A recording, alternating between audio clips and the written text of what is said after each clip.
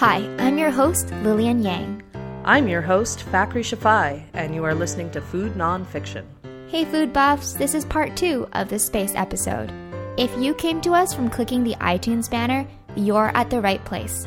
This is the episode with our Chris Hadfield interview. As a recap, in part 1, we had the first bit of Chris Hadfield's interview, and we spoke to the author of The Martian. Out in theaters now as of October the 2nd, 2015. Andy Weir described how his character, Mark Watney, managed to grow potatoes on Mars. Don't you want to know how realistic the story was? Well, we wanted to know, so we found the perfect researcher to answer our questions about growing food on Mars. Can you start by introducing yourself? Sure. My name's Dr. Louisa Preston, and I'm an astrobiologist and planetary geologist. Dr. Preston is an astrobiologist and a planetary geologist. You might be wondering what an astrobiologist studies. Currently, my research is a mixture of studying different types of life forms that live on the Earth in environments that we find on Mars now or may have once existed on Mars in the past, and trying to understand how they could survive the environments on Mars and how they survive the environments on the Earth. The other aspect of my research is looking into how human beings may one day be able to survive on the surface of Mars. Dr. Preston's work is crucial to the future of space cultivation. For anyone that imagines a future with humans living on Mars, her research is a step towards making that feasible. We spoke to one such person who hopes to travel to Mars and stay there as a pioneer of the red planet. Hi, my name is Chris Patil. I was trained as a cell biologist, and now I'm a scientific language editor. I live in Cambridge, Massachusetts in the United States, and someday I might go to Mars. We'll be hearing more from Chris later. First, we need to find out how realistic the book The Martian is in portraying space gardening. Space gardening kind of makes me think of somebody out there with like a big flowing hat. So from the book The Martian, is it true then in the current research that we have that potatoes are kind of the king crop as far as energy efficiency? Yeah, absolutely. Potatoes produce the most calories for the least amount of space. So they would be brilliant. They are extremely tough. They can survive a lot of environments that we can't, mainly because they've got the soil for protection. Anything in the book which you kind of thought wasn't really realistic as far as growing food? As far as growing food? No, not really. I thought it was a very sensible idea for Andy Weir to place the growing of the crops inside the habitat itself. One of the things astrobiologists consider is whether you would put the crops in the place where the astronauts are living or in a separate greenhouse. Although you want access to the plants, you also want to minimize the amount of work done and the time taken by astronauts to tend the crops. And having to put on a suit to go out into a greenhouse over and over again would make the process of gardening extremely difficult. We asked whether mining the ice from Mars and melting it for water was feasible.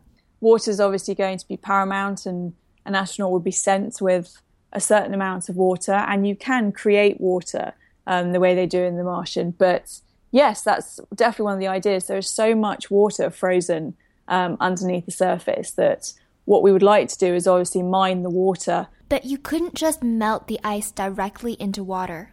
Because the atmospheric pressures, it'd be quite hard to turn it into a liquid straight away. We probably actually have to sublimate it, so turn it straight to a gas, and then like they do in The Martian, actually let that gas condense inside an area and then drop out as liquid water. But yeah, absolutely. But what about growing other crops on Mars, something other than potatoes? How would we grow these crops in a more ideal situation than the one in the book, where the main character is working with odds and ends? So can you go through the main differences of gardening on Mars versus gardening on Earth? Well, so gardening on Earth, I guess we take for granted. As long as there's soil, water, and some kind of organic material like bacteria or dead plants, you can grow a variety of crops on Earth. When we go to Mars, it's all going to get very difficult very quickly. The soils are dry. They have frozen water in them, but they are dry. So we're going to need to find liquid water and provide them with liquid water. And all of the issues on Mars actually stem to the fact that it has a very low atmospheric pressure. It has a tenth the atmosphere that the Earth does, which means any water that's on the surface would immediately evaporate. So we don't know how plants can even survive at such low atmospheric pressures. So we already know that by going to Mars, we're probably going to have to put them in a greenhouse. That greenhouse would have to have a pressure similar to the Earth. It would need to be able to contain liquid water. It would need to be able to let CO2 in for the plants to breathe and allow them to release the oxygen they produce. It'll need to protect them from UV radiation because it's really harsh on Mars, but it also needs to allow light in for them to photosynthesize. And then it's going to have to continually be temperature controlled. The temperature on Mars is on average around minus 63 degrees centigrade, so it's much too cold for plants to grow. So there are a lot of issues facing farming on Mars. So what we learned from Dr. Preston is that you can grow just about any plant on Mars, as long as you're able to build a greenhouse there. So I'm guessing the gravity issue is not something that the greenhouse would be dealing with? Actually, it's not something we're overly worried about. It's something we can't test for and we can't plan for because we can't simulate a third of the gravity of the Earth on the Earth. But we've had plants grown on the International Space Station, and gravity and basically zero gravity up there seemed to prove no problem for them. There's a wonderful experiment of cress that grew up there, and they thought the roots wouldn't know where to go. The roots always travel in the direction of gravity on the Earth, but actually on the space station, the roots just moved in the direction of where there was nutrients and the best way to get to those nutrients. So if they can grow on the International Space Station, we actually don't see it being too much of a problem, them growing on Mars and how they would react to that. So assuming that you are supplementing energy needs with prepackaged foods, how much space do you think you'd still dedicate to growing food for a single person on Mars? Well, for a single person, I can't even imagine what the square footage would actually be. And to be honest, that would be limited by our technological capabilities, because if we're going to make a greenhouse and it's going to be pressurized, it's going to need to be a certain size to maintain that pressure. But also it needs to be able to be accessible by the astronauts. It needs to have a lot of infrastructure to help it pump the oxygen it produces out of the greenhouse so it doesn't suffocate the plants. And we need to be able to move around in it. We just don't know. I guess it would start off being as small as it can be. We'll definitely be choosing crops that take up a little bit of space but produce a high yield from that space. And that's all we know at the moment. Have there been any plants that you've tested that just can't survive in your simulated Mars environment? Not yet. There are a lot of plants that would struggle. Theoretically, anything could grow on Mars as long as we provide it with the water and the nutrients it would need. Some plants might really struggle with the reduced gravity, getting half the light they would normally get on Earth, the radiation. They might struggle with temperature on Mars. But that's why we would give them greenhouses. We talk about greenhouses on Mars, but then that requires a lot of technology and a lot of engineering from us and to send with the astronauts to Mars. And so suddenly it all becomes a lot more complicated than just growing the plants. And how do you run experiments on Earth to figure out how to grow food on Mars?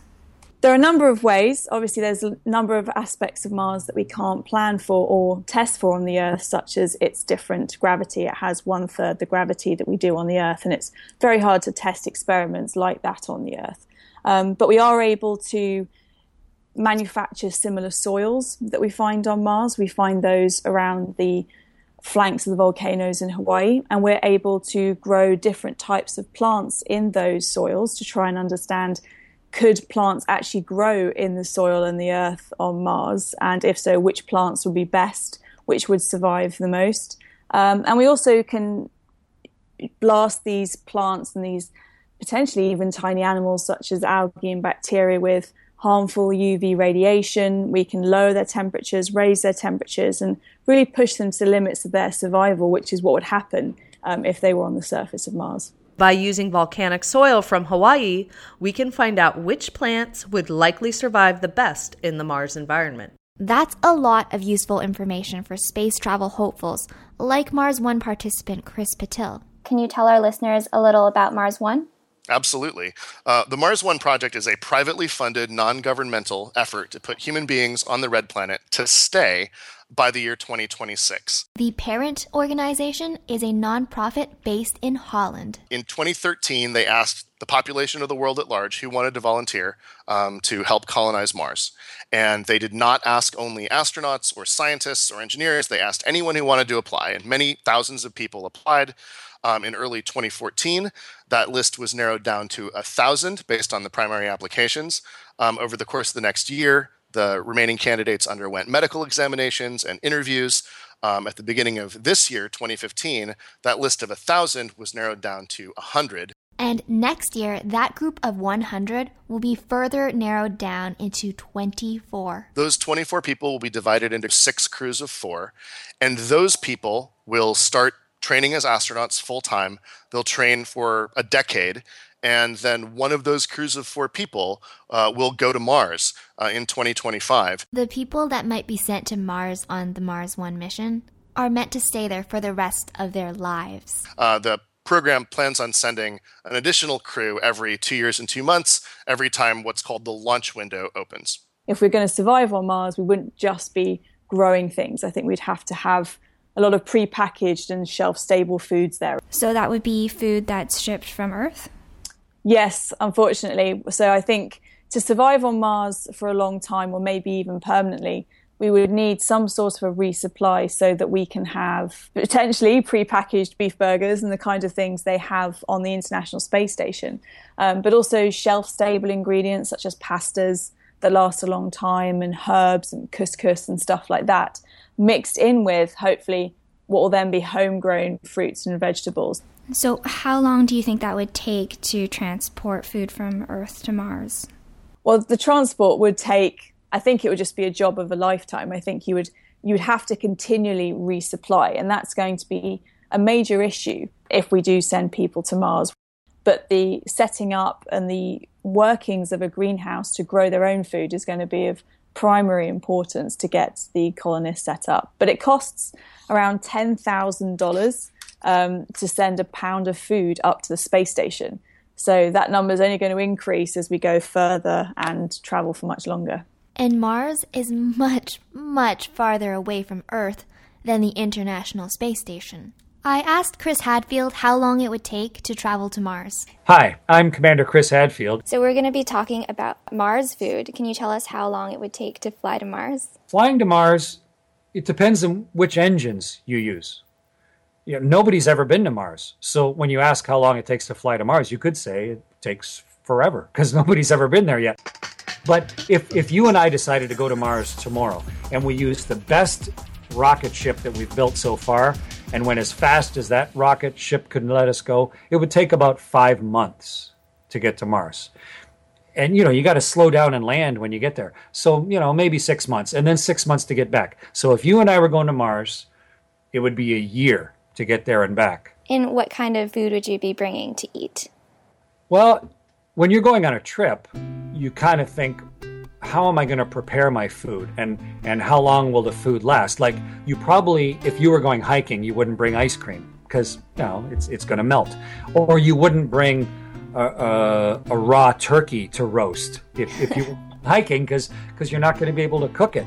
And when you're in a spaceship, it's the same thing. We don't have an oven and we don't have a microwave and we don't have a refrigerator.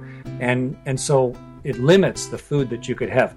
And also, in order to lift the food off the surface of the world, you want the food to be as light as possible. So the food we'd bring on the way to Mars would be like dehydrated and as simple to eat as possible, especially food that you can rehydrate, put water into so that the food was light. And then you can recycle the water so that you have as little weight and volume on your spaceship as possible. So going to Mars, it would sort of as if you and I were going on a year-long camping trip and we had to carry all of our food with us in our backpacks. That's the sort of food we'd have. And would you be eating something different when you reach the International Space Station? The space station's a little more convenient than going to Mars because it's orbiting the world. And a new ship comes up with supplies every month or every 6 weeks. So your food doesn't maybe need to last quite as long. And also, it's a real treat. Every ship that comes up, just before on Earth, the technicians close the hatch on the ship to put it on the rocket. They put in a little bit of fresh food, like some oranges or apples or onions or bananas even. And so when the ship comes up from the Earth and comes up and docks with your spaceship and you equalize the pressure and you open up the hatch, the first thing you smell is fresh fruit. It's such a lovely smell after living in sort of an antiseptic space station for a few months. So you get a little more variety of food on the space station, but we're testing food on the space station. How do you keep people healthy? What sort of food lasts a long time so that we will learn how to go to Mars? So a lot of the food on the space station is exactly the same as the food that the people that go to Mars will eat. So what would be your favorite meal in space? Lillian, when you are in weightlessness, when you're on board a spaceship, of course, you're weightless and you're floating around. If you think about it, there's no way for your sinuses to drain. Like you and I sitting here right now, we're sitting with our heads pointed up. And so all of the stuff that normally collects in your sinuses, even the spit in your mouth, it's always being pulled down into your body by gravity. Imagine if you were standing on your head the whole time we did this interview, or for the whole day. All the fluid would sort of collect in your head and in your sinuses. And so what that means for eating food is you can't really taste your food very well because your sinuses are plugged up and your tongue's a little bit swollen. It's like you have a really, really bad head cold all the time that you're in space. So that means that a lot of your food, you can't taste the subtle flavors of it. And so you want spicy food. And so we have a lot of wasabi up there and horseradish and hot sauces and mustard. We put that on almost everything just because we need the flavors exaggerated. And one of those little pouches of food that we inject the water into is actually dehydrated shrimp, but it's shrimp cocktail. And of course, when you eat that red shrimp cocktail, it's got a lot of really hot horseradish in it. And so strangely enough, my favorite space food is shrimp cocktail because the shrimp, you know, when you bite into a shrimp, it's got sort of that texture to it. It's got sort of a fibrous texture, and that does pretty well with dehydrating. And then the sauce almost clears out your sinuses like a decongestant. So if you and I were on our way to Mars, we'd be eating shrimp cocktail together. That's super interesting. Would that be something you would eat at home, or would you pick something else?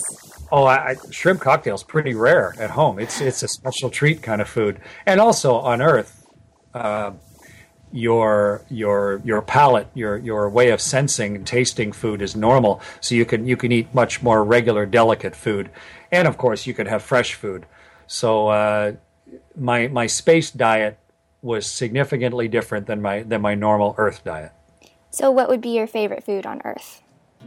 I like variety. One day just having a hamburger, and then one day pizza, and then Chateaubriand, and I love brie cheese, and I love creme brulee, but I'm not a very picky eater. I grew up on a farm with 2 brothers and 2 sisters, so food is great, and especially food that somebody else made for me. To me, that's just. But I've been lucky enough to eat in restaurants all around the world, and my mom is a good cook, and my wife is a chef by profession. So I've eaten all different types of wonderful food all around the world, and I like it all. Food is a big part of life. It's a big part of the pleasures of life, and a way, in fact, to sort of directly appreciate different cultures of the world. It is. It's 3 meals a day. It's my favorite time of day. 3 meals a day, 26,000 days. Yeah, that's a lot of chances to sample something new. So is there any other fun space food facts that you have for the listeners? It's really fun to eat candy on a spaceship. And we bring a lot of chocolate. In fact, you can't have a table really, so every chocolate bar has Velcro on it. And we would normally have a whole wall with Velcroed chocolate on it because you're busy and you're working hard, and as you're flashing through and trying to get stuff done on the spaceship, it's really nice just to be able to grab a bite of something on the way through. So imagine if you could live life with a wall of that had chocolate Velcroed to it. It's I don't think most people know that, and it's a real delight to have. And when you're eating little candies, say like little candy coated chocolate M&Ms or Smarties or something like that, they're in a package. It's fun to open it up and then float them in the air, and you can go around like Pac-Man and one of those little candies out of the air. Or if you and I were eating there, I could take one out of the package and float it, and it would float right across the whole room, and you could like a basketball player catching it. You could catch it in your mouth, or when you get good at it, like a hockey player or a pool player, you can bounce it one off the wall and into somebody else's mouth. We play with our food all the time up in space, because who wouldn't? That's amazing. I'm all my imagination is kicking with the Velcro chocolate wall. Here we go. Thanks, Chris Hadfield, for letting us use your amazing music in this podcast. Go to chrishadfield.ca, and there's a whole section on music. And then, I'm really proud of this album. It's the first complete body of music from off the planet ever. It's kind of a big step, and it's Warner Music is making the album. I'm really proud of it, and we'll be having the big public announcement August 7th, I think, and then the album will be available in early October. This is Dr. Louisa Preston, and you are listening to Food Nonfiction. This is Andy Weir, and you're listening to Food Nonfiction. I'm Commander Chris Hadfield, and you're listening to Food Nonfiction. I'm gonna ride